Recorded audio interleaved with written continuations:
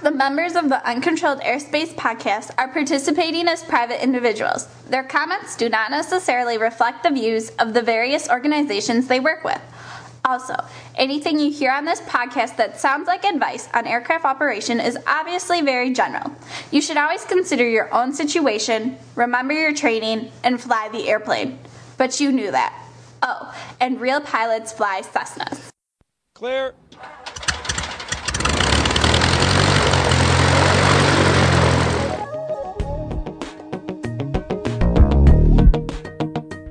You're going to be hearing a little bit of background noise throughout the day, but it's just airplanes, so it's not really noise. Good background noise. Yeah, right. this is the best seat in the house. That's right. We got Skywriters now. We got Skywriters. We got now. Skywriters now. Does that say UCAP? I can't.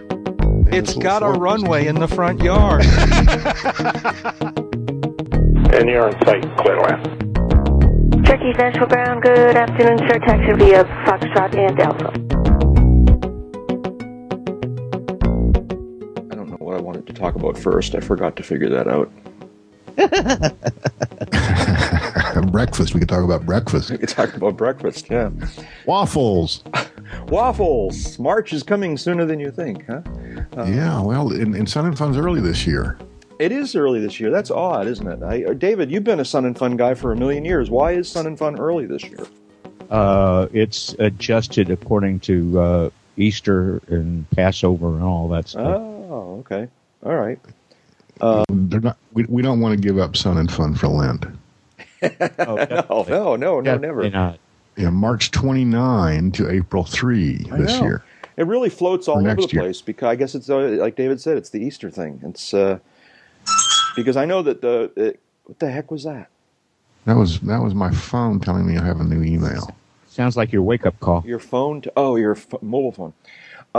Yeah, because Sun and Fun a couple of years ago was on my birthday, which is the 18th, and now it's March instead of April, so it floats all over the place. But if it's Easter, that explains it.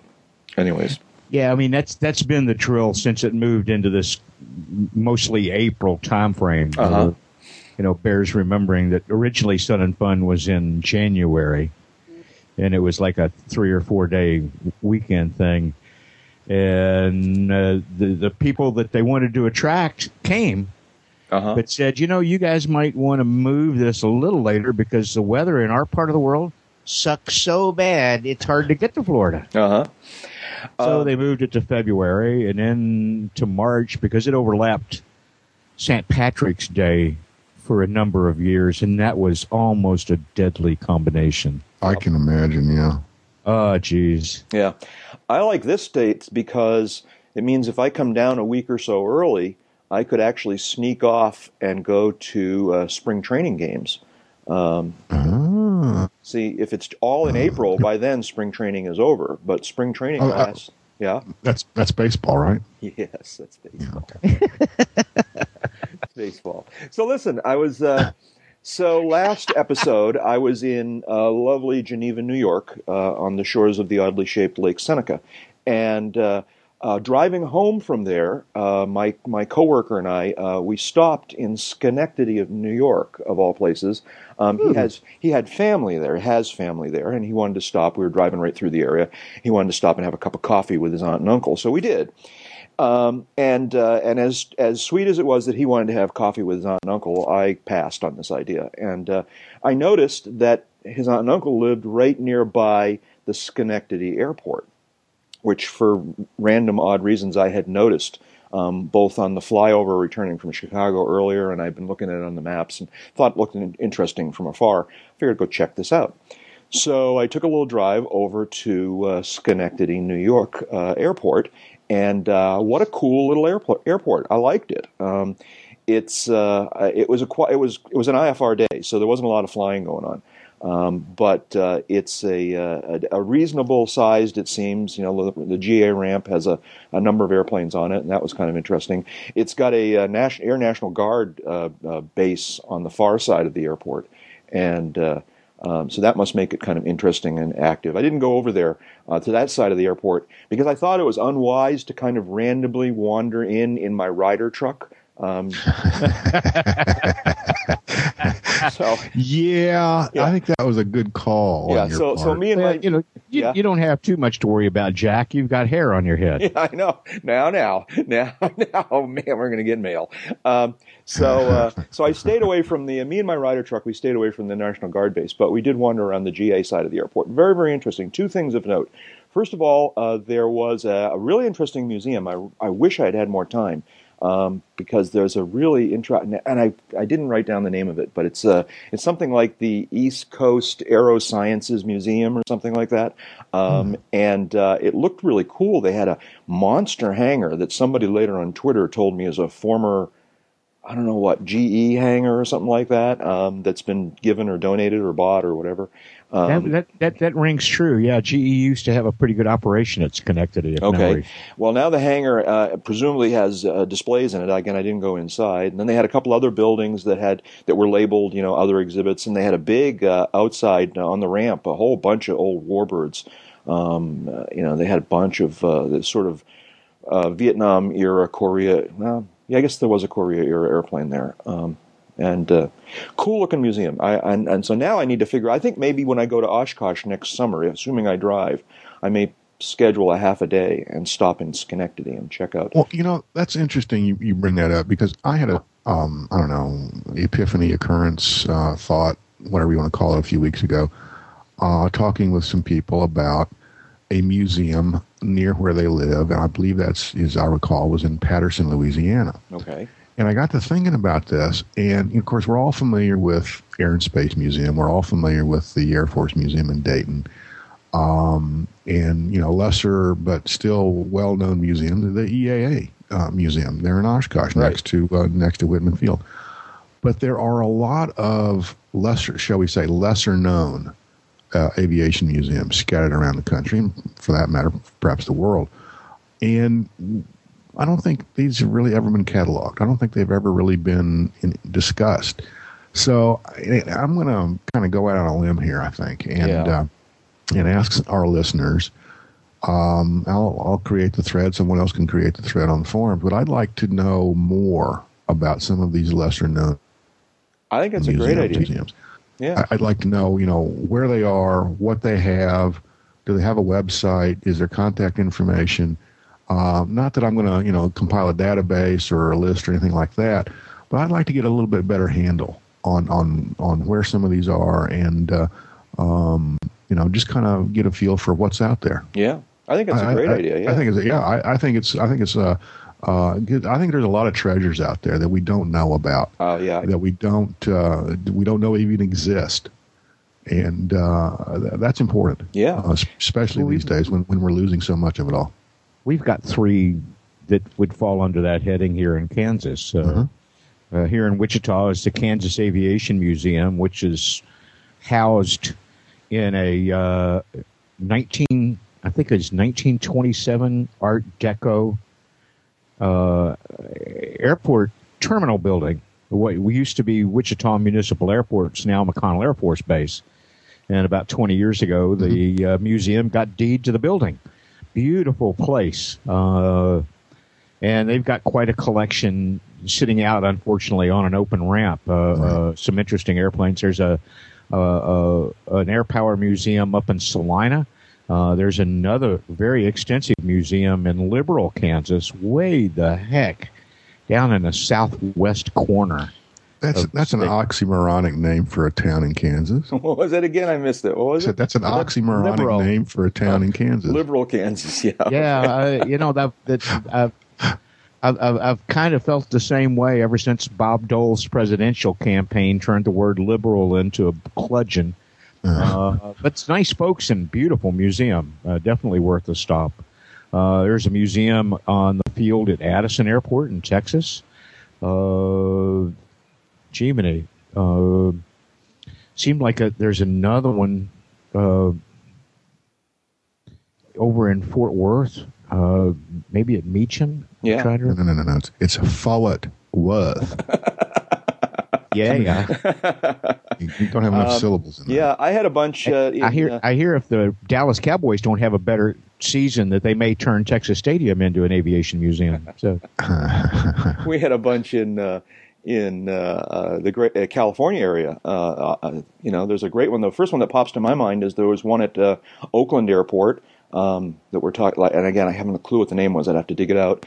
There used to be one up at Santa Rosa Airport, up in north of the San Francisco Bay Area, that was nice.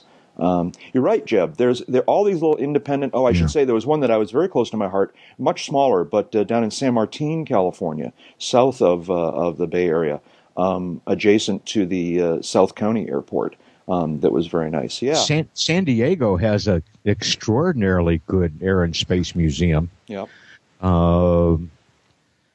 It really surprised me. It was there for a photographers convention, aviation photographers convention a few years ago, and one of the perks of the convention was we got into the museum before it was open to the public to take a bunch of pictures, and 2 hours of Kid in the Candy Store. Oh yeah. They're scattered all around, and it's really quite amazing. East of the L.A. area is, I believe it's Chico, California, where the whole airport is practically a museum. Chico is just notorious, famous, legendary for being a warbird home. People restoring warbirds. There's a formal museum, and practically every other hangar is a museum. I think it's Chico. I always get Chico and Chino confused, but Chico's the one down south, I'm pretty sure. Is that near the Chia Pet Museum? Yeah, that's what it is. Sounds like a bad Cheech and Chong episode. Yeah.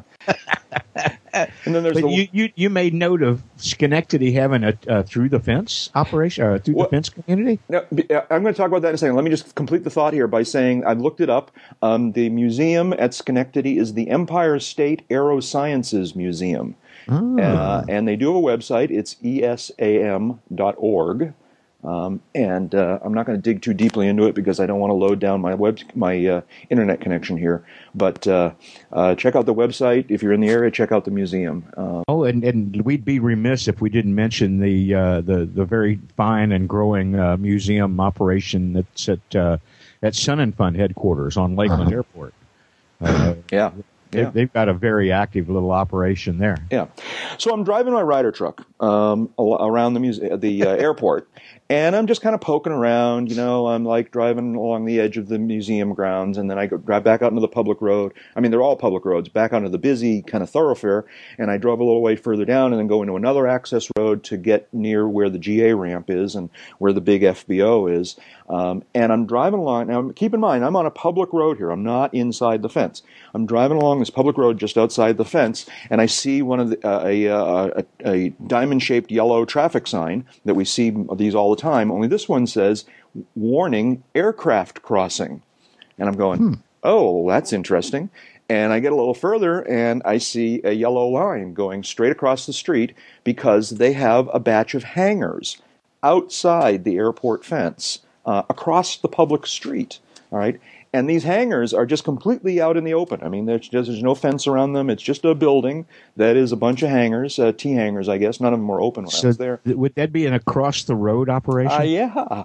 And I'm thinking, well, this is kind of interesting. Maybe this happens all the time, but I'd never seen such a thing. And so clearly, and again, it was an IFR day, so there wasn't a lot of activity, but it appeared that the way it worked is that people would taxi from their hangar, and they would taxi across this public street, and this is like a serious public street. Unlike, like for example, Jeb lives in a neighborhood that's basically public streets that are taxiways. This was like your basic road going around the outside of the airport perimeter, and then on the airport side of the road there was a big wide gate, automated gate that presumably people, I don't know what they did, whether they had a clicker in their airplane or they called a phone number or however they got it open. And they'd taxi through the fence and go to the runway. I just, in this day and age of through the fence operations being challenged, I just thought it was kind of interesting. And my only question is, has the TSA been notified? Yeah, really. So here's what I'm motivated to. This is kind of curious. I figure I need to, at the very least, I need a picture of this sign that says "Caution: Aircraft Crossing." All right, and so I stop my Ryder truck and I park my Ryder truck, by the side of the road, and I get out with my camera and I start taking pictures. And I'm thinking, this doesn't look too suspicious. No. So, anyways, that was cool. Yeah. So that was my day, my visit to Schenectady. I really was only there for about 20 minutes because my friend, we didn't want to dawdle too long. We needed to get home. But Jack, if you're gonna do that very much, we really need to shave your head. That's right. Thank you. Yes, that's right. And you need some tats. Welcome, folks, to episode 213 of Uncontrolled Airspace, the General Aviation Podcast. Recording this episode early in the day on, what's today? Friday, November 12, 2010. Yeah, it's not beer 30, it's coffee 30. Oh, man, It's coffee 01, Yeah, it's literally dark 30 here. Joining me here in the virtual hangar, a couple of good friends. First of all, Dave Higdon's out there back in Wichita, Kansas. How you doing, David? Oh, we're just doing lovely. We are finally having to, clean out the blowers and the heat exchangers in the furnaces and get out the winter coats and all that. It's transitioned. Mm-hmm. Yeah, it's definitely fall back in New England. I'm not in New England right now, but more on that later. Also here in the virtual hangar is Jeb Burnside, talking to us from somewhere near Sarasota, Florida, where have the leaves changed? Have you had the first snowfall yet down there in Florida? We don't have any leaves down here, man. Give me a break. We have palm fronds. Get a grip. Yeah, I know. How you doing? What's going on? I got the windows open. The pool's a little bit too cold to swim in, unless you're really, really, really into shrinkage. But there's, a gentle breeze and sun is up and then the deer are playing and alligators are kind of staring at you from across the pond and it's a great day, another great day and another day in paradise, Yeah. So have you named your alligator yet there, your backyard alligator? I know of two in the pond right now. Yeah. So I haven't, Wally is too easy. Okay, so yeah. I'm gonna have to put some brain cells to this project and come up. Maybe we should have a contest in the forums or something. Name Jeb's alligators. Yeah. We'll call them John and Martha. How's that? John and All right. I'm sorry. I love all right then. Yes, that was Hodgson. HODGSON. I'm awful sorry. The Kings are a treasure. They are a huge benefit to general aviation. They are just such an easy target. They're really lovely people. They are lovely people, and they do wonderful things for all of us in aviation. But they're fun to. Well, yeah. I mean, you gotta. Yeah. And the good thing about John and Martha, and I don't know them personally, so I'm kind of crossing a line here when I use first names, but they have a sense of humor. I'm good. I'm so glad. Well, to hear that. I mean, they don't take themselves that seriously. As seriously as for example, we take ourselves. Yeah, well, there you go. That would be hard. No, I mean they're huge assets to the community, and they deserve everything they've achieved, and just the way that they've turned. Into chicken salad, shall we say? The recent episode where they were detained upon landing their 172, it just speaks to the professionalism and the high class that they exude. Yeah, sounds right to me. And we got to name the alligator. I know of two, and buddy of mine and I were watching some things earlier in the week and heard two or three talking to each other while we were looking at a fourth. Time out. The alligators were talking to each other? What are you talking? Yeah, they make noise. What kind of noise do they make? It's not unlike a bullfrog. Oh. No, that's because that was lunch from earlier, right? They were definitely having a conversation. I think they were talking about the lunch they were looking at. Yeah, could be. But that's a whole other topic. Yeah. And he's a little bit big to stuff under the log just yet, but if we wait until he comes out of the swimming pool, he'll be smaller. I'm going to not comment one iota on that. All right. Now, I'm Jack Hodgson, and I'm talking to you. I'm coming to you today from high atop the Venetian Hotel alongside the fabled Las Vegas Strip in Las Vegas, Nevada. Oh, you're in the Venetian. How cool. I am in the Venetian. I've never been in the Venetian before. This is a cool hotel. And unlike the Mandalay Bay, where I've been staying for the last few years, we're in the heart of it here. The Mandalay Bay is way down the southern end of the Strip. It's almost, I guess it is the last hotel on the south end of the Strip. And so there's not an awful lot around it. But here, at the Venetian, which is actually on the grounds of the fabled Sands Hotel, which is a true Las Vegas legendary hotel that's gone now. But we're surrounded by all the great hotels. Caesar's Palace is right there, and Circus is right there, and the newer hotels, the Mirage and the Treasure Island, and just, you could go on forever. There's a lot happening outside the door here, so this is kind of cool. As usual, though, not that I'm getting really a chance to get outside the door because they work us like crazy people here, and that's why we're not doing the podcast on an evening, because I can't count on not having to work in an evening, and also it would be like the middle of the night for you guys.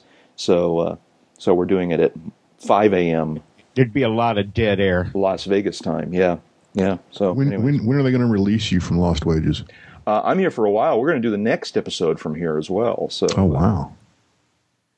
Excuse me, I had to cough there. Anyways, yeah, so I'm here in Las Vegas, and hopefully I'm going to get a chance to escape for a couple of evenings and go visit some airplane friends out here, but we'll see if that really happens, and that's where I am now. Anyways. Cool. What's going on in aviation here? Jeb, what's the story with this AOPA Air Safety Foundation? Did they change their name, or they just changed their mission, or what's going on? I don't know. I don't know. I didn't get the memo. I was going to say, you didn't see the memo? No, I didn't see the memo. I didn't see the press release. I didn't see the memo or anything. They made a big deal out of this about, I don't know, 3-4 months ago. Okay. There was the AOPA Foundation, which was kind of a charitable organization. It raised money for AOPA programs. There was the Air Safety Foundation, which had long and very productive history of tracking pilot safety, running pinch hitter courses and weekend ground schools, and increasingly with its own safety classes online now. Very aggressive that way. They merged those two into the AOPA Foundation. I don't know why they put a lot of money coming up into the new name. And now they're one big fundraising operation and one big service operation all under one umbrella. And I think that was designed to create some administrative efficiencies and streamline the financials a little bit and make them more cost efficient. Okay. Now that you pointed me in that direction, I've managed to surf around here a little bit on the AOPA website, and there's I think it was May of this year release. AOPA announces intent to merge AOPA Foundation and Air Safety Foundation into a single entity known as the AOPA Foundation. That doesn't tell me anything about how the institute came into being, though. Maybe I need to back up here. I don't know. I was surfing, doing some work the other day, and looking at some stuff on the what was used to be the Air Safety Foundation website, and I said, "Wait a second! They're calling this an institute now." And of course, I was like, "What is going on?" But thought I'd stick that in the lineups, as it were, for an episode and figure out what was going on. It's interesting. The website still says /ASF, Air Safety Foundation is the acronym. Mm-hmm. But I don't know. I mean, again, I didn't get the memo. Right. Yeah. I wonder. I somewhere in the back of my head, I have this that these names like foundation and institute have legal meanings. And you can't call yourself a foundation if you're such and such. Or I wonder if maybe this is, some sort of legally required change given the nature of the evolving mission of AOPA. I kind of don't think so on one level. And of course, then I'd have to ask you, what do you mean by evolving mission? Well, yeah, okay. I don't want to go too deeply into this, but it just seems like every week there's another story about AOPA doing something dramatically different than they used to, and I don't know what to think about this these days. We've talked about this in the past, and from the ridiculous to the sublime. Some of the other web operations have been talking about it a lot in-house. Yeah. Well, there's this big story about, and I don't even know if we want to bring it up because apparently the whole story is like now fuzzy. What is it? AvWeb broke this story recently about how everybody or a lot of big dogs at AOPA got raises, and then now I've seen a response from AOPA saying no, that's not true, and now I don't know what's going on. So I think broke is the correct adjective for that story. Yeah, you think AvWeb got it wrong? That story was broken when it ran. I'm not sure what you mean by that. You think AvWeb got it wrong, or you think it's a sad, unfortunate story? I think AvWeb got some of it wrong, and got called on it very dramatically, very aggressively by AOPA because Jim and I have exchanged a little bit on this, and it's certainly an understandable that error could happen. That it kind of looked like they had the information that should have kept the error from happening, but didn't interpret it properly or didn't account for it correctly or something. Anyway, it's turned into a new opportunity for more in-depth communication and idea exchanges between AOPA and AvWeb. You used to be a PR guy, didn't you, Dave? No, Dave's never been a PR guy. He's got a lot of contact. It's rubbed off, apparently. 1 year in working for AOPA in the PR shop. 1 year. There you go. See, that's what I'm saying. And but it's a little early in the morning for the full dose of sarcasm and being sardonic to kind of creep through the sound system here of it.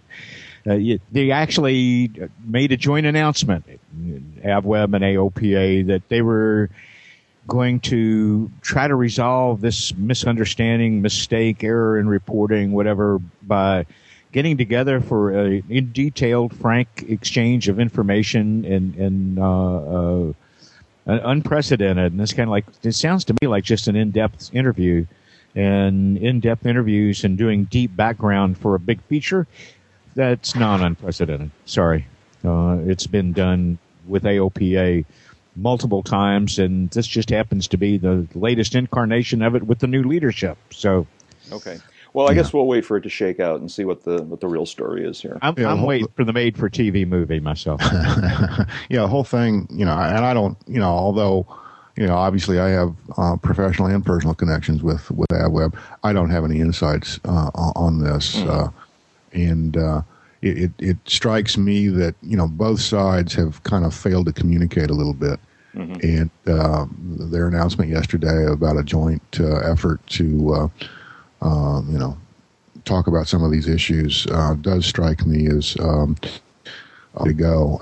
There needs to be some communication. There needs to be some openness. There needs to be some questions asked. As not because there's anything nefarious going on or anything like that, but because there is a new leadership. There is a lot of new things happening, redirections, that kind of thing going on at AOPA, and they haven't always done a great job of communicating what that is.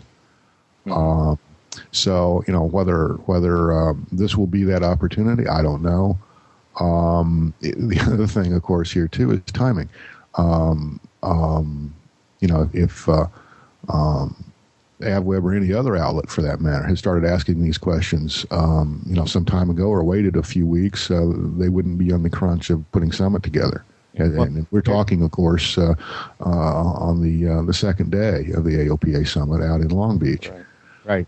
So everybody with all at AOPA was, four square, leading into the wind to try to get to Summit and get everything set up and do the whole thing there. And timing was bad all the way around, I think. Yeah. Okay. Well, and AOPA has, like Jeb said, there's been a lot of changes going on. There's some new directions on it.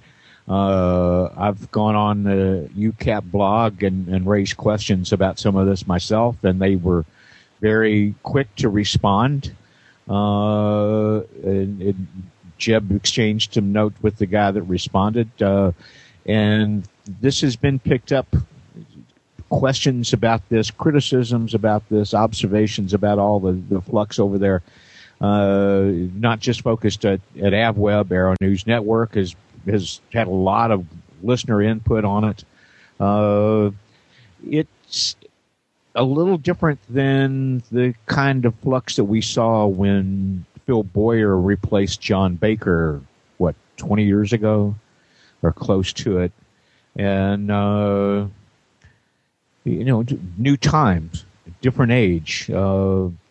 AOPA's magazine, for example, has always been considered a competitor to Flying Magazine, but not a lot else. And these days, with the electronic news efforts and newsletters of AOPA and EAA and others, the depth and the amount of competition between the publishing organizations of these associations and the for-profit publishing community has gotten pretty tight, because the dollar pool has shrunk in the last couple of years. In case you haven't noticed, your magazines are lighter because of it. Mm-hmm. And you throw that into the mix with some of the critiques and some of the questions of members and the recent increase in dues, which a lot of us felt was way past due, but they'd always taken great pride in not increasing dues at AOPA. So, there's people are adjusting, and they're trying to get some questions answered, and AOPA is trying to keep the best face forward and keep moving into the win. So, yeah. Anyways, let's move on here. It's as far as the pay story is concerned, I guess it'll shake out, and we'll figure out what really is the story. It is what it is. Yeah. So, David, tell us about this website or this event that you found regarding aviation history through fine art and photography. It's what's it called? Autry. The Autry Museum. Yes, sir. What's that all about?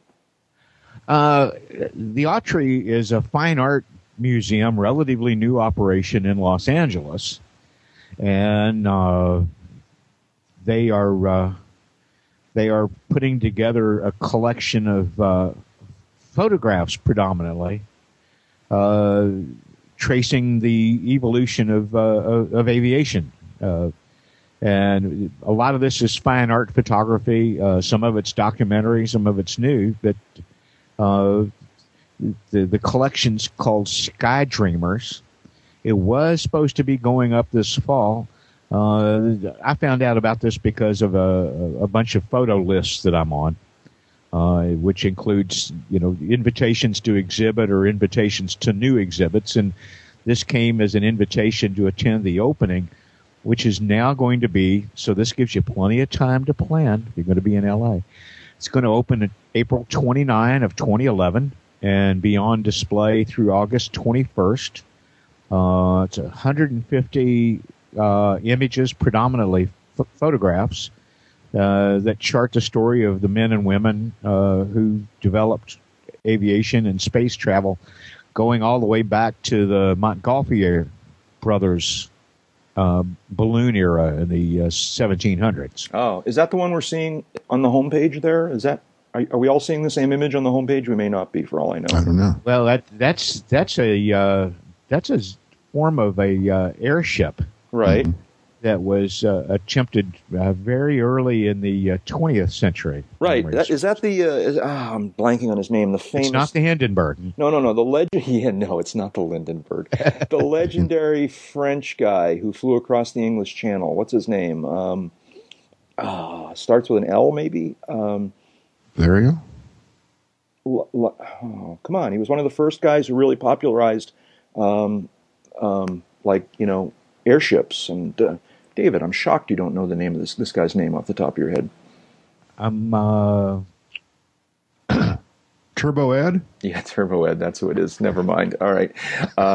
Cool pictures, David. I agree. This would be a very, very nice exhibit to check out. And And yeah, this episode will probably be on the internet by April 29th, but you never know. No, it will. Yeah, so if you're going to be in L.A. anytime in that window, and you got an afternoon or a morning to kill, the link to the Sky Dreamers page at the Autry.org website will be with the show notes. And I know if I'm out there and can carve out the time while that exhibit's in place, that's something I want to see. Yeah. So Santos Dumont, there's an L in there someplace, right? Yeah, there's an L in there someplace. I don't know why I thought there was an L. Yeah, and I don't know why. He was Brazilian. He was, but he did this stuff in France, right? Is that what I'm? That's true. Okay, yeah. See, that's I apologize for my crude understanding of early aviation history, but you were looking at that map I sent you this morning. That's probably what it was. And maybe you were thinking of Louis Blériot. No, I wasn't. I was thinking of Santos Dumont. I'm almost certain. I did a little quick Google search, and that's the name that jumps out at me. I'm pretty sure that's who I was thinking of. But anyways, moving on. Nice pictures, David. Thank you for the pointer. I appreciate that.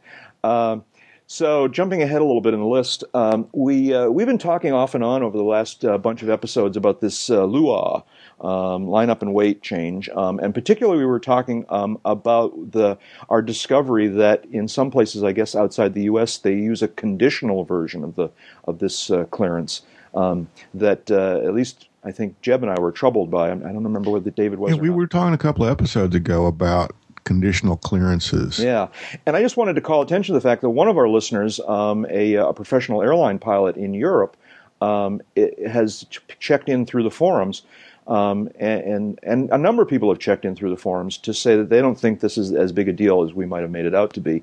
I particularly, give a lot of credibility to this professional pilot, this airline pilot, who writes. He goes by the name Biggles71, which of course makes him a professional airline pilot.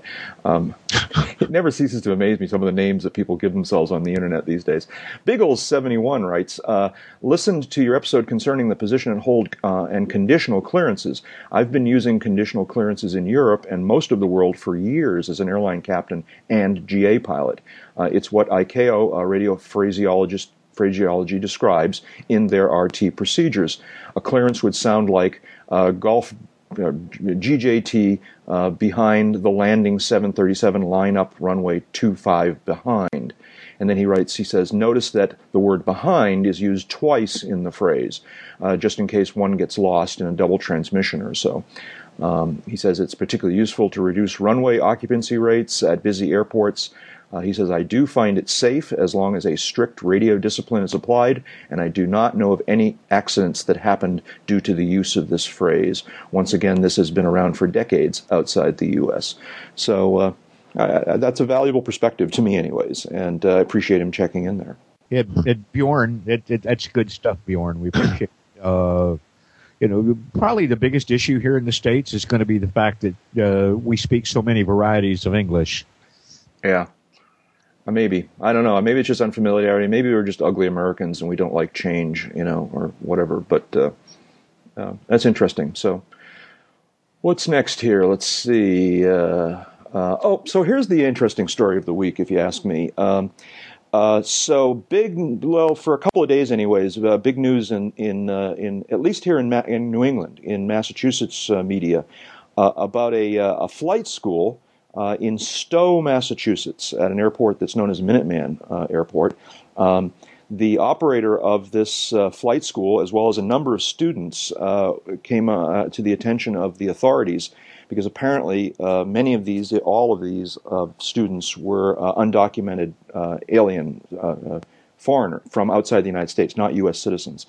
And there's just a lot of questions about who was going to be arrested and whether the school was going to be shut down. And, of course, the initial, excitement about this was, are these terrorists in training? Very, very quickly, that was ruled out. That does not appear to be the case. This was just an instance of a flight school that, and again, this is based on reading a couple of newspaper stories, what I'm describing here. A flight school that was specializing in training people to fly who were undocumented, residents of the country. I don't know. It's kind of a bizarre story. It's calmed down a little bit, at least from my perspective, over the last week or so. But it was a bit of a thing for a while, and there was a lot of question about whether these people were going to be arrested, deported, whatnot, and I don't know. Did you guys hear about this story? Yeah. Yeah? I saw something about it, and the initial article I saw was, I don't know, it was confusing. Let's put it that way. Yeah.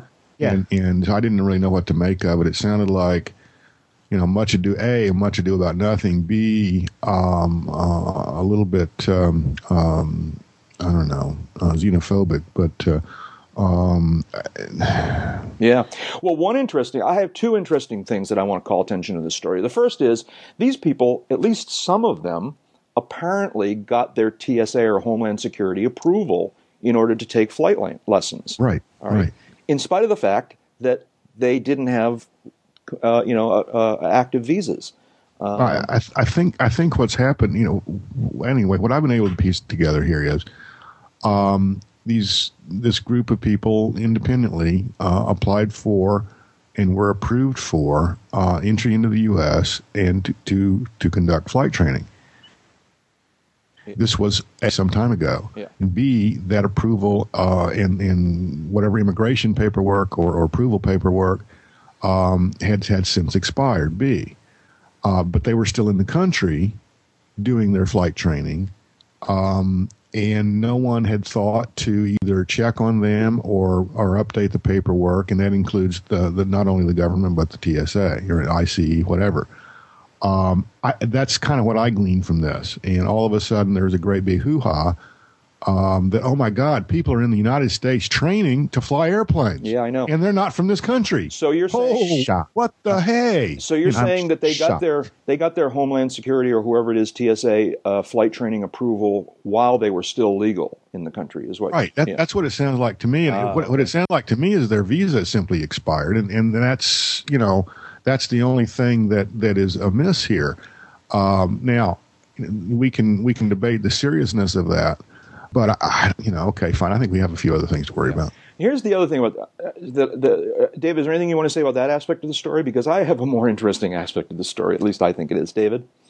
Well, part of this goes to the root of how complicated and how confusing that we've made the process of foreign nationals who have a legitimate desire, legitimate reason to want to take flying lessons.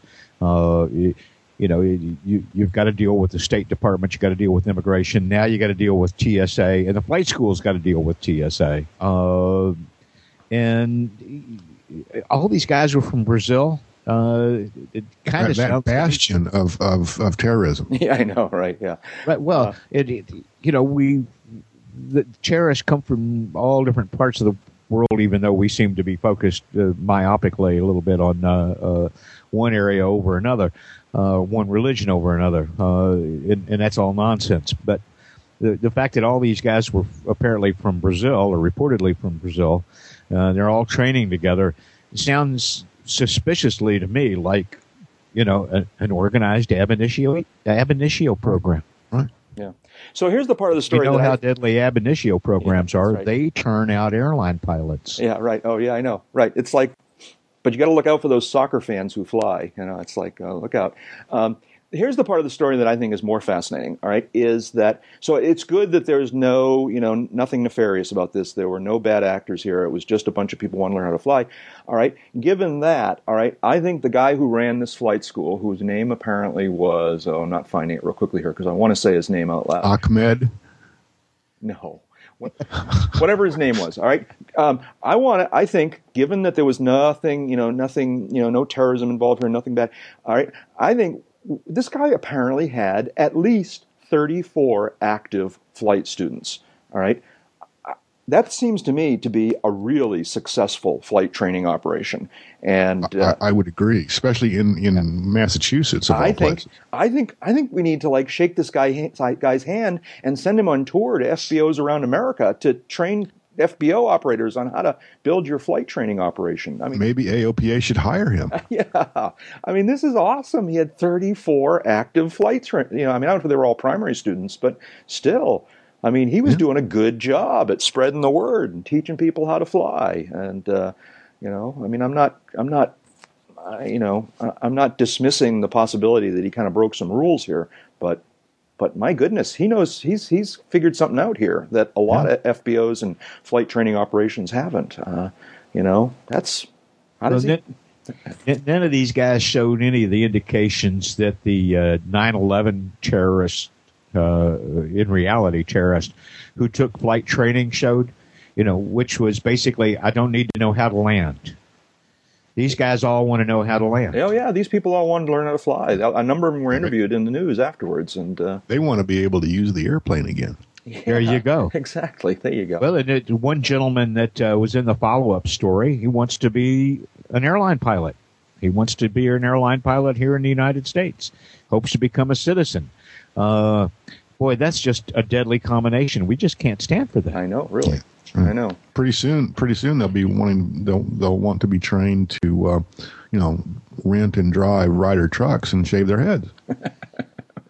Okay. There's another story that came out of the forums that I really caught my attention, and I want to tell the story. I'm not sure if how much time we got here. You control the horizontal, you control the vertical. I know. I should have prepared myself to tell this story clearly.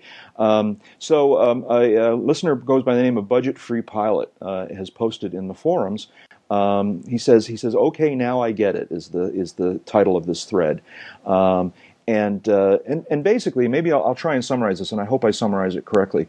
But he like many people was wrestling with the whole question of justifying the expense of learning how to fly because he really wants to learn, but he has limited funds and he has a life that he needs to take care of, a family and whatnot, and how do you rationalize this whole thing?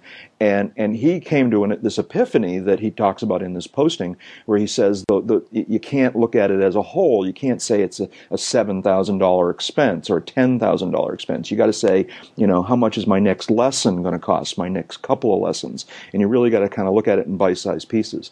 And I really liked this notion. I like it a lot because we talk to a lot of people who want to learn how to fly, and they ask this question all the time. We've talked about it on the podcast. What's the answer to the question of how much does it cost to fly? And I'm kind of liking it. I'm still kind of playing around with it, but I'm liking this idea that it's not about, it's almost Zen-like. It's not about reaching the top of the mountain. It's about the process of climbing the mountain. It's not about it's not about being a pilot. It's about becoming a pilot. It's about learning how to fly. All right, and so the answer to, it would be like someone saying, how much is it going to cost for me to live in this apartment? All right. And for you to say, oh, it's going to cost, and then naming 6 years worth of total rent payments. All right. Mm-hmm. Well, that's not the way you think about how much it costs to live in an apartment. All right. You think of it on a monthly basis or whatever. All right. And I got to thinking about this as in terms of flight training. All right. Flight training doesn't cost $6,000 or $8,000. Right. It costs, pull a number out of the air, it costs $150 for your next lesson. All right. All right. $150 a week. Yeah. And well, that's very similar thinking to my answer to folks when they ask, how much does it cost to fly your airplane? And I generally say, it costs this much in gas. Mm-hmm. I go, well, what about all that other stuff? Well, I got to pay all that other stuff to have the airplane. So that's really not, I really don't look at that. Yeah, I can go back and I can give you a fully amortized breakdown on what my per hour costs were for last year based on all the accumulated expenditures divided by all the hours flown and come up with that.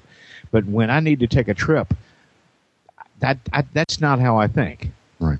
Because I paid that. I've rationalized. I've settled with myself that this is what it costs to own the airplane. I'm willing to do that. Those are what it costs to use it is a lot less. Yeah. It's gas money. Yeah. Yeah. And that makes it sound a lot cheaper. Right. Budget Free Pilots posting, and he's talking a little bit more about, he's also wrestling with the question of whether he wants to try and buy an airplane or whether he wants to continue to rent airplanes. Well, And he's also wrestling with sport pilot versus private pilot certificate. Right. But one graph he writes in this post is he says, "Why should I want to restrict my access to only LSAs, which are few and far between around these parts?" He says, "When I'm surrounded by flight schools that come highly recommended, stocked with an array of available Cessnas and Pipers." Sorry, Beach. More importantly, why am I in such a hurry? Even if I can only afford one flight lesson a week, that lesson is well within my budget, and I'll still be flying once a week, right? It's more than I fly a lot. Yeah, and that was what part of my response is that, if you go out and fly once a week or even once every other week as a student, chances are you're flying more than most licensed private pilots are, and you say, well, but it's with an instructor, so I'm not really flying, and that's not true. After the first 3 or 4 lessons, you're flying the airplane as much as you ever, you're certainly flying the airplane. You're flying the airplane all the time unless you come close to a FUBAR. Yeah. So thinking of maybe the answer to the question, how much does it cost to learn how to fly, is it costs $150. All right, and then you decide whether you're going to spend another $150. But it's and as far as he made a comment about or a question, a rhetorical, why would I want to restrict myself to sport pilot?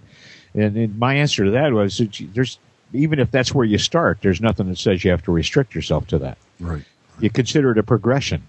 I mean, you get your sport pilot. If you've gotten it with a regular CFI, as the rules are stated right now, you can apply pretty much all of that towards your private. You get to sport pilot, at least you can take somebody with you and go do some short trips. Then continue on with your private at your leisure, and look at the airplane that has the additional seats that you think you want for the other things you want to do. Then you're not restricted to being a private pilot. You can go on and add your instrument rating, which opens you up to about half of the time that you couldn't fly because of bad weather before. And then, maybe you decide you want to do something more serious with it. So you're not restricted to an instrument-rated private ticket. You can get your commercial. There is no such thing as being restricted to something if your ambition wants to take you farther. Yeah. So, and I think the one of the overriding points, though, in this post is he's flying. Yeah, that's right. He's there might be an instructor, there might not be. He might have to say, "Mother, may I?" Every time before he gets the keys, but he's flying. He's flying, yeah, and that's kind of one of the objectives here. Talking about climbing the mountain, as someone mentioned, one of the three of us mentioned here earlier in this discussion.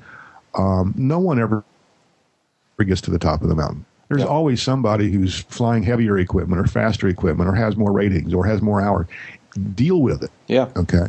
Yeah. You are who you are, and in flying is its own objective here, its own end. Yeah.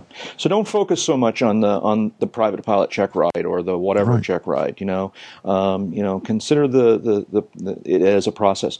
We used to like to say at Apple, the journey is the reward, and it's kind of a Zen thing. And right away, I'm never going to use that phrase again. Anyway. Is that before or after the hammer was thrown at the big screen? Thank you to Budget Free Pilot for giving us this thought. I like it. I like it a lot, and it's in the forums if you want to take a look.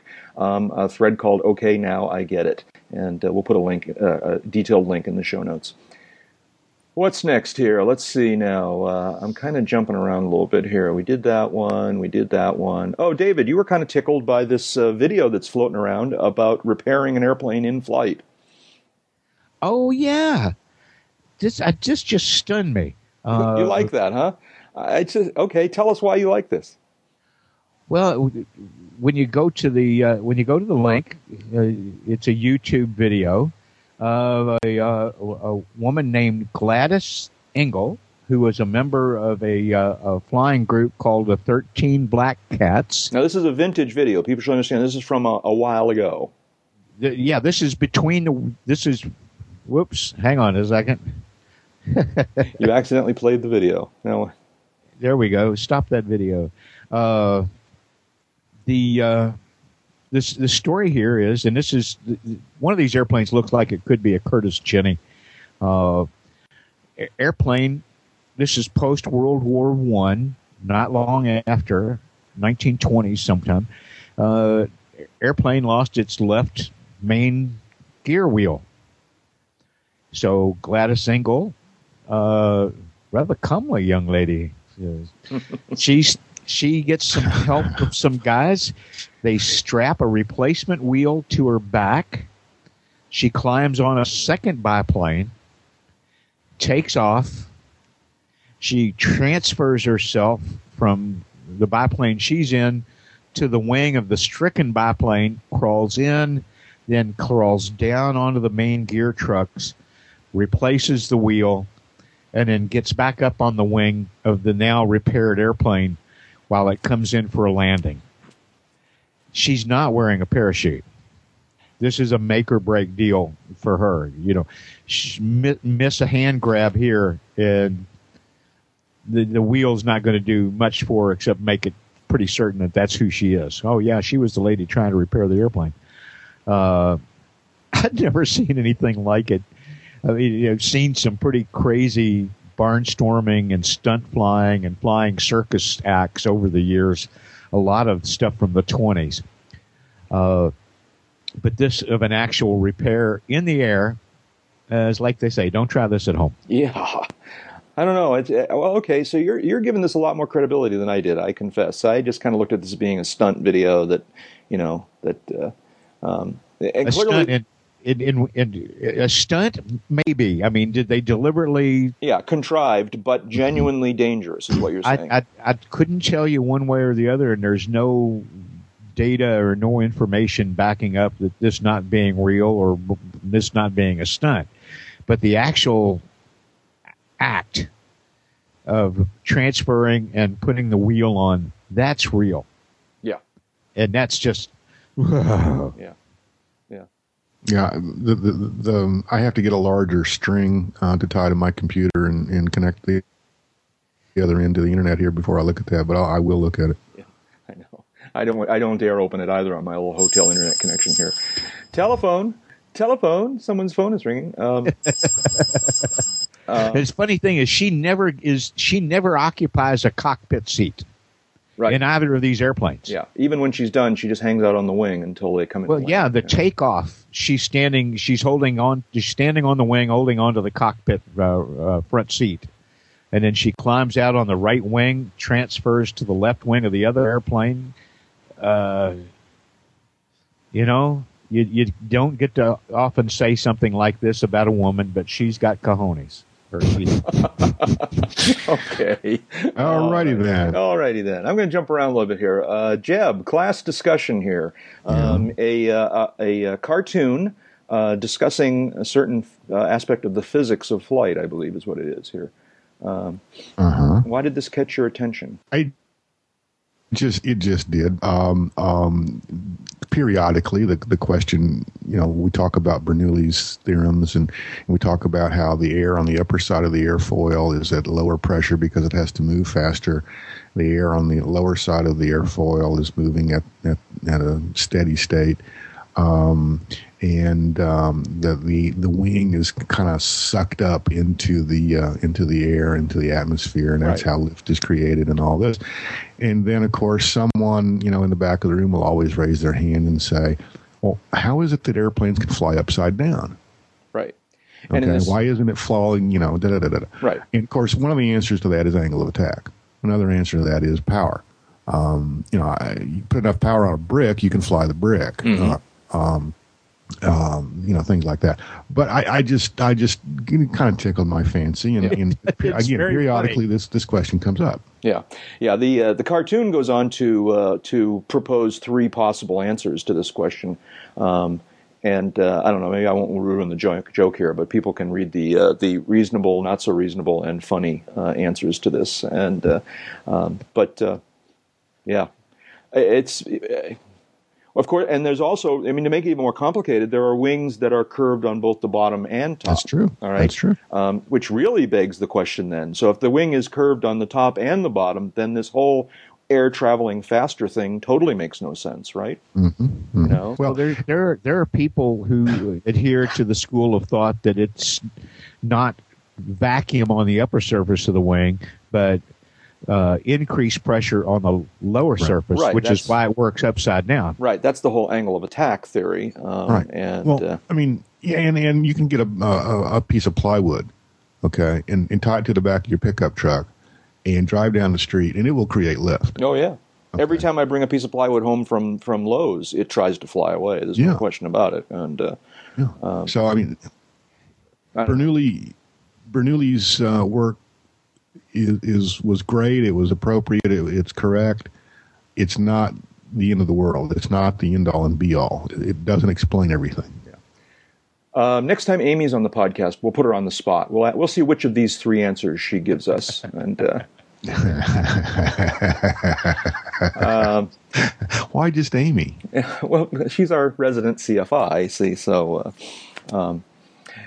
All right, David, finally, you seem to want to rant about the FAA here. What's the weekly rant? I'm shocked. No, really, exactly. They've just been on a roll lately. Yeah, all right. Your note here says, who the hell is in charge at FAA? What's going on?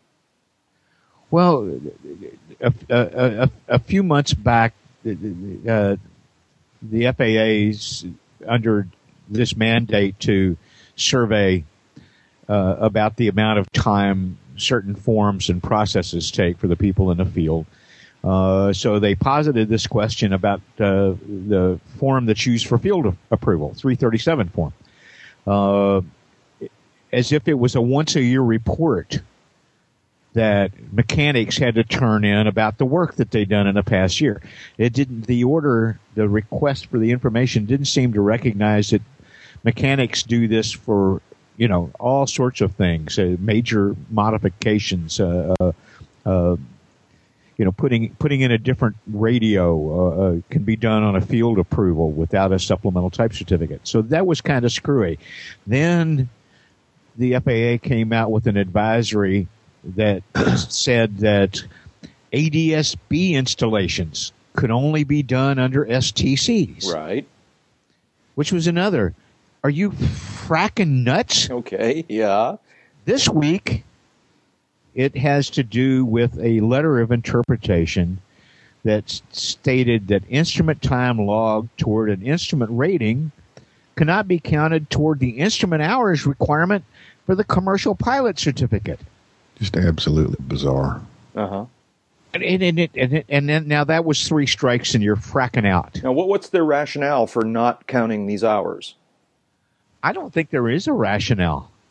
I can't find one. Yeah. It was like, well, this letter of interpretation just kind of came out of an answer that the AOP or that the FAA gave to an inquiry. Right. Well, in the commercial syllabus, there's a requirement that you do a certain amount of hood work. Right. Okay, and you can get a restricted commercial without an instrument rating. Yeah. Which basically doesn't let you go more than 25 miles from home. But you could carry people on a tour, as long as you started and stopped at the same airport.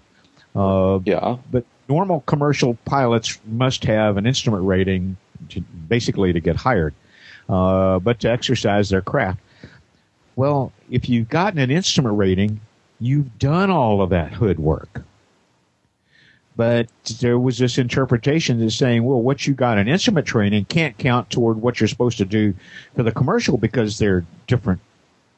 Is the and it gets better than that, really? Because there are actually 3 questions being asked here by the requester, and this is a letter of interpretation issued by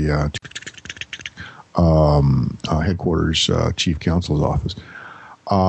First question is kind of a nothing burger. The third, Dave has discussed the second question. The third question involves the night cross country time requirement for the commercial certificate. And the question is basically, someone who completes the night cross country requirement while training for the private pilot certificate, does that experience count towards the commercial certificate? And the letter says no. Regardless of whether the applicant previously completed a night cross country flight that meets the requirements under the The applicant must satisfy that requirement while training for a commercial pilot certificate, not while training for a different certificate. Right. Whiskey, Tango, Foxtrot. Yeah, really. The idea here is that the applicant have that experience, not that experience occur within a specific time frame. Is the issue? Yeah, is the issue here? And it definitely sounds screwed up. All right, but I'm wondering whether the issue here is that in some of these circumstances, you're training to do something that you're not currently legal to do, and as a result, you can't be pilot in command. And that's the time that they don't want to count. You can only count pilot in command time towards these further ratings. Is that maybe what their weird rationale is? Does that make any sense at all? You know what I'm talking about? All right. They don't know what they're talking about. Yeah, so I'm they not don't, sure. Yeah, there's no requirement. Okay, the commercial pilot certificate requires a night cross country. Okay, fine. Heretofore, there has never been in the history of the commercial pilot certificate that the person have a private pilot certificate or a student pilot certificate when that night cross country is conducted. The only requirement going, as I recall, going up the ladder here is the first cross country or first couple of cross countries, depending on how well you do the first one, is with an instructor. Okay, you get a dual credit, you get checked out to do other cross countries. You're maybe signed off to do unlimited cross countries over a certain area, whatever. So we're doing this. We're doing this as a student pilot. We got a night cross country under our belt. Okay, whoopee, log it, done. And let's turn according to this interpretation, let's turn this on its head a little bit further. We're a private pilot. We're not training for the commercial certificate. We're flying for personal transportation, and we conduct a night cross country that meets the requirements of the commercial pilot certificate. Mm-hmm. This interpretation says that the applicant must satisfy that requirement while training for a commercial pilot certificate, not while training for a different certificate. So there's two strikes there already. So the whole thing is, and AOPA is right to take this on. This is Dave. And Dave, thanks for bringing this to our attention. This is just one more Whiskey Tango Foxtrot from headquarters General Counsel. Right. Is it? All right. Here's another scenario. Is it possible that this is what I'll call the Bob Hoover effect, or a Bob Hoover situation, where a local individual at a local FSDO loses his mind, all right, and takes some action that the rest of the FAA then feels honor bound to support? Is this is an interpretation that came from one individual FSDO that's gotten carried away? Maybe we've certainly seen that before, and anybody interested in a kind of a blow by blow of such an episode, go to AvWeb. Type in the search box dual brakes, and you'll dual controls, and you'll pull up a piece I did maybe 10 years ago now, on exactly that kind of scenario. Yeah. That said, I don't know. From this letter, we can't tell. I can answer that question. Yeah. Yeah, this didn't come from a regional office. Oh, really? Okay. That's the worst part of this. This came from the office of the chief counsel. Right. Okay. But Jack's question though is, what's the genesis? What's the impetus behind this? And questions like this don't just come out of the blue. It's entirely possible. And Eastern Region FAA has been notorious for some of this. And I see that the letter itself comes out of New Jersey, which is, I believe, Eastern Region. So who knows? Yeah. Okay. David, are you done ranting? Is that it? Yeah, he's never done. It would be nice that some of my friends at 800 Independence, that's the FAA headquarters, have been sending little low-level notes to me for about a decade about the aviation institutional brain drain at the FAA.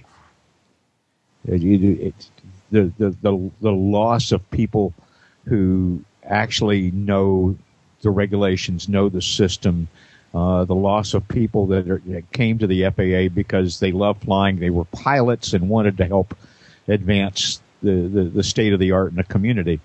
People being replaced by folks who say, wow, a job at the FAA? You know, I always wanted to get into aviation. Sure. And they take the civil service test and they get themselves in the door based on more generic job description requirements. And then they become on-the-job trainees about aviation. That's the way that these guys like to play it. Now, you know, you don't get to be a FSDO inspector with no knowledge. Oh, yeah, you want to bet? Actually, you can. Trained in the field by some guy that may have had an interpretation wrong for years, and he's going to pass that erroneous interpretation on to you. This three little things in the last few months have made me finally see what these friends at FAA are talking about. That we're seeing some stuff that bears no resemblance to the reality or the practical practices that have gone on for decades. And I look at this as the latest in a series, and God help us, Mr. Babbitt, weed out some of these people because this is just nuts. Yeah, they're in positions that are beyond their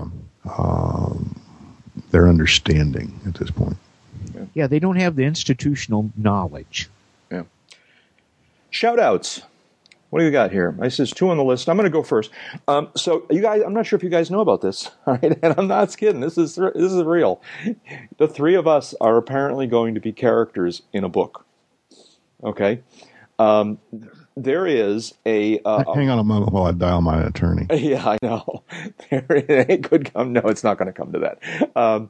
There is an annual writing sort of festival or thing that goes on called it's called National November Novel Writing Month or something like that. It's like NaNoWriMo is the weird acronym for this. All right, very popular.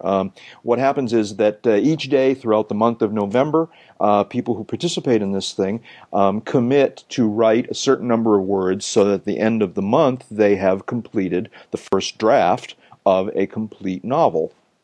It's a writing exercise. It's a writing, just training thing. It motivates people to actually write each day. It's an interesting process, an interesting exercise. A good friend of the podcast, Rick Felty, who is somewhat famous for his really cool flying videos. He's the one who mounts 3 or 4 cameras inside the cockpit of his airplane and shoots all these angles and then edits together these really interesting flying videos, is participating in NaNoWriMo this year. And he announced on Twitter a little while back that the 3 of us are apparently going to appear as characters in his book.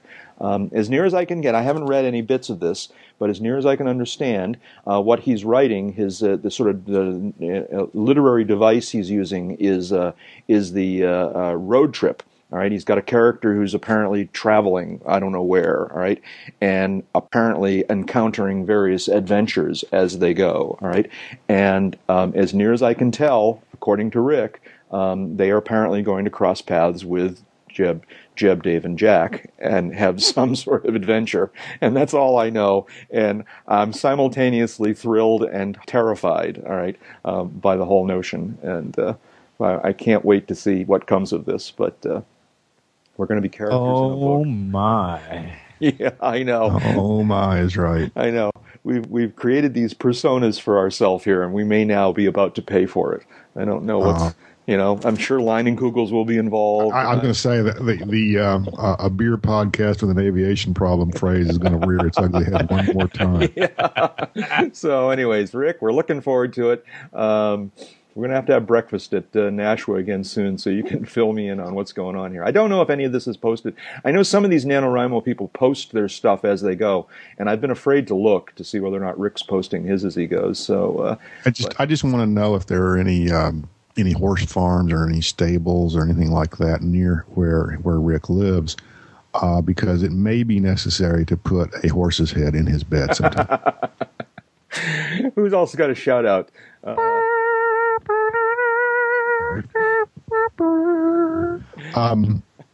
Real quick one. Yeah. I have talked about my neighbor Katie Caron in the past. How she's bought a 172. She and her husband bought a 172, and she's doing her flight training. Yada yada yada. She passed her private pilot written last week. Oh boy! Hey, way to go, Katie! Moving right along. She's moving right along. She's done at least one of the required cross countries, dual cross country. She's signed off to operate in the local area to various airports, et cetera, et cetera. She was telling me about a Cirrus driver who cut her off in the pattern the other day at Venice, and yada yada yada. So she's moving right along, and I'll provide some occasional updates on her progress. But it's great to see this, and great to see her enthusiasm. And I just thought I'd pass that along. Yeah, it's great. I love following the progress of these folks. That's awesome. David, shout-outs? Nothing special this week. Okay. All right, except to all of the listeners who keep us getting up at dark 30. Yeah, I know. So the sun is rising here in Las Vegas. I can see the sun shining on the. Obviously not at the hotel that faces the airport this time. So my view is out to the west across the valley here in Las Vegas. But I can see the sun shining off the mountains in the distance. It's really pretty beautiful, pretty spectacular. And you're in Vegas, and I realize that's not the quote West Coast unquote. But I have to ask you this: Have you seen any unannounced, unknown missile launches out that way? Oh, that's right. That's right. I don't know if we wanted to talk. Maybe we'll talk about that next week after the. That's not us. That's just. That's not Jay. Mass hysteria. Mass hysteria. Although it's all it is. All it is just a Skynet test. Okay, that's all it is. Oh, I should tell you, Jeb. Oh, I have something that you're just gonna. When I come down there, all right. Okay. So I think you guys have even given me a hard time about this in the past. All right, it was in the news about 4, 5, 6 months ago. This helicopter, this RC helicopter that you control from your iPhone. All right. And there were videos floating around the net. Okay. Well, a week ago, all right, I was at an event and a guy wanders in with a great big brown box, one of the tech people. All right. And it turns out he's got one of these helicopters. It's actually a so-called quadricopter because it's got four rotors. All right. And so during one of the quiet moments, when none of the guests were around, he drags this thing out, all right, and sets it down indoors, sets it down on the floor, all right, and whips out his iPhone and touches a couple of buttons on the screen, all right, and this thing takes off, all right. And although it looks just like it looks on the video, seeing it in person is a whole different thing, all right. It is spooky. It is creepy, all right. It is way cool, because. Unlike most RC flying, which you kind of certainly an amateur is the aircraft, it kind of bobbles around and you're trying to control it, and it's moving, this way and that way and up and down. This particular device does it's basically autonomous. All right, for a lot of its flight. All right, you don't need to balance it and fly it and go up and down. All right, it has inertial sensors or accelerometers or whatever. Right, and it stabilizes itself. How much does one of these things cost? $300. Okay. It also has a little sonic sonar altitude rangefinder in the bottom, so it can sense how high it is above the floor. Right. So when you push the button that says go, you don't have to say increase the power and do this. You just hit a launch button. All right, and it floats up in the air like 4 feet off the floor. All right, and then just hovers there, pretty stable. All right. And I'm watching this thing, in this indoor big lobby kind of area, all right. And it's just floating there, and I'm thinking, and you were the first person I thought of. I'm thinking, this is Skynet right here. Three questions. Yeah. What is its range? What is its altitude? And what is its payload? I.e., will it carry a video camera? All right. It has a video camera built in. Oh. It has 2 video cameras built in. One looks forward and one looks down. All right. It just rises off the floor and floats there looking at you, all right? And and I kind of walked over to it and I just sort of bumped it because it's like, sort of at at shoulder height. And so I kind of walked over and kind of gently bumped it, all right? And it just kind of floated and it came back where it was, all right? It, for all the world, looks like it's aware, all right? I mean, it's just spooky, all right? You know, and you can see it's got this cyclops eye, you know, in the front of its little fuselage, right? You know, and the guy was like having it come towards me, you know, and I'm going, oh crap, this is, you know, Jeb's gonna freak. And so not only you see this missile kind of, you know, bend down from the bottom of the fuselage and aim itself at you. Well, now the facial recognition software that it applies to the image captured by the helicopter of Jack Hodgson can be matched up with Ryder truck rentals anywhere in the country. Yeah. So it's but here's the real Skynet part, all right, is that, and this is going to get a little geeky for some folks, but Jeb will understand, all right, the computer innards of this thing is it's a little Linux box, all right? It's a real serious computer inside this thing, all right? And it's hackable, all right? In fact, they published the API. You can program this thing to do other things, all right? There are other iPhone apps for controlling this thing, all right? You can hack into this thing. And so, I mean, it literally could become self-aware. You know, there could become swarms of these things that interact with each other, and it becomes this living. This is like, oh, Jeb, you're going to love this. And so here I am in Las Vegas, all right, and I'm wandering through the little shopping mall here in the Venetian, and there's a Brookstones, and I had heard this about Brookstones. I peek into Brookstones, and they're selling these things in Brookstones, all right? Yeah. And so last evening, after we were done with our day's work, I wandered over to Brookstones, and I now have one of these Parrot AR drones sitting on my little coffee table here in the hotel room. And I was flying it around the hotel room last night. And, how big is it? It's about 18 inches, you know, kind of square-ish or round. All right. It's got 4 blades. Each blade is maybe 6 inches tip to tip. Is it quiet? It's not, you know, not really loud. You can certainly hold a conversation, but it makes a kind of distinctive buzzing noise when these 4 blades start spinning up. But you know, Dude, you got to bring that Hidden River. I'm going to bring it to Hidden River, absolutely. You know, so it's very cool. I wanted to get it especially now, and I got to figure out how to get it home because I'm going to Canada after I leave here. So I'm going to just ship it to me. No, ship it to me. I'll hold it for you till you get back down here. Not quite. You need an iPhone, man. You need an iPhone. No, I need an iPad. You need an iPad or an iPod Touch. Yeah. But no, I got to take it home and show it off to my brother and my nephew. I'm going to get big uncle points for this one. So let me see if I got this straight. You've got a droid helicopter controlled by an iPhone. Yeah, no, it's not a droid helicopter. It's a drone, AR drone. But yeah, it is a droid helicopter. Oh yeah, I see what you're saying. It's a droid. Yeah, the name is drone. It to do things. But it is this is not the droid we were looking for though. And so it's very cool. We're taking it down later today into the exhibit hall where we're working. We've got this monster. I mean, this makes a hangar look small. This huge space, and we're going to fly it down there this afternoon. So maybe we'll shoot some video. And will it hit womp rats down in Beggars Canyon? Yeah, I know. You never know. It's very cool. It's kind of spooky. It's very cool. Where were we? Did I start saying goodnight to everybody? Dave Higdon is an aviation photographer, also an aviation journalist, and the U.S. editor for London's World Aircraft Sales magazine. David, where can people find you on the internet? avbuyer.com, ea.net, turn over a rock. And Jeb Burnside is a freelance aviation journalist, currently serving as the editor-in-chief of Aviation Safety Magazine. Jeb, where can people find you on the internet? Well, aviationsafetymagazine.com is a good place to check out some of the day job stuff, and jeburnside.com is the personal website. Occasionally pop up on aea.net and on avweb.com. Yeah.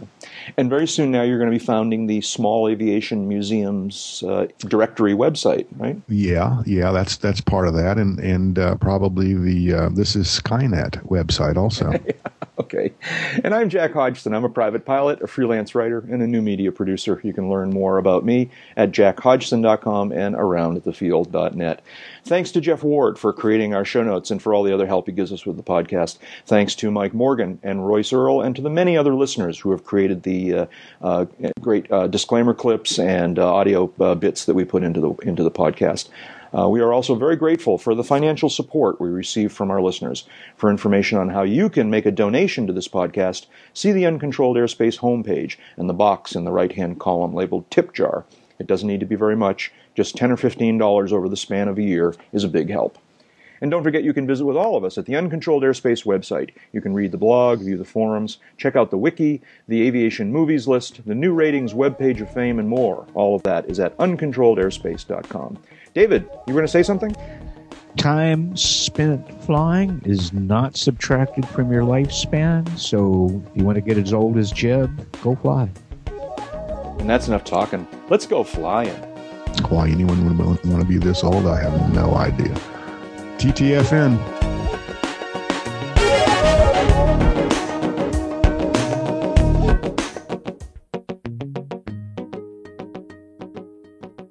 And that's enough talking. Let's go flying. Why anyone would want to be this old, I have no idea. TTFN. Jeb, you didn't hear it because you broke up in the middle.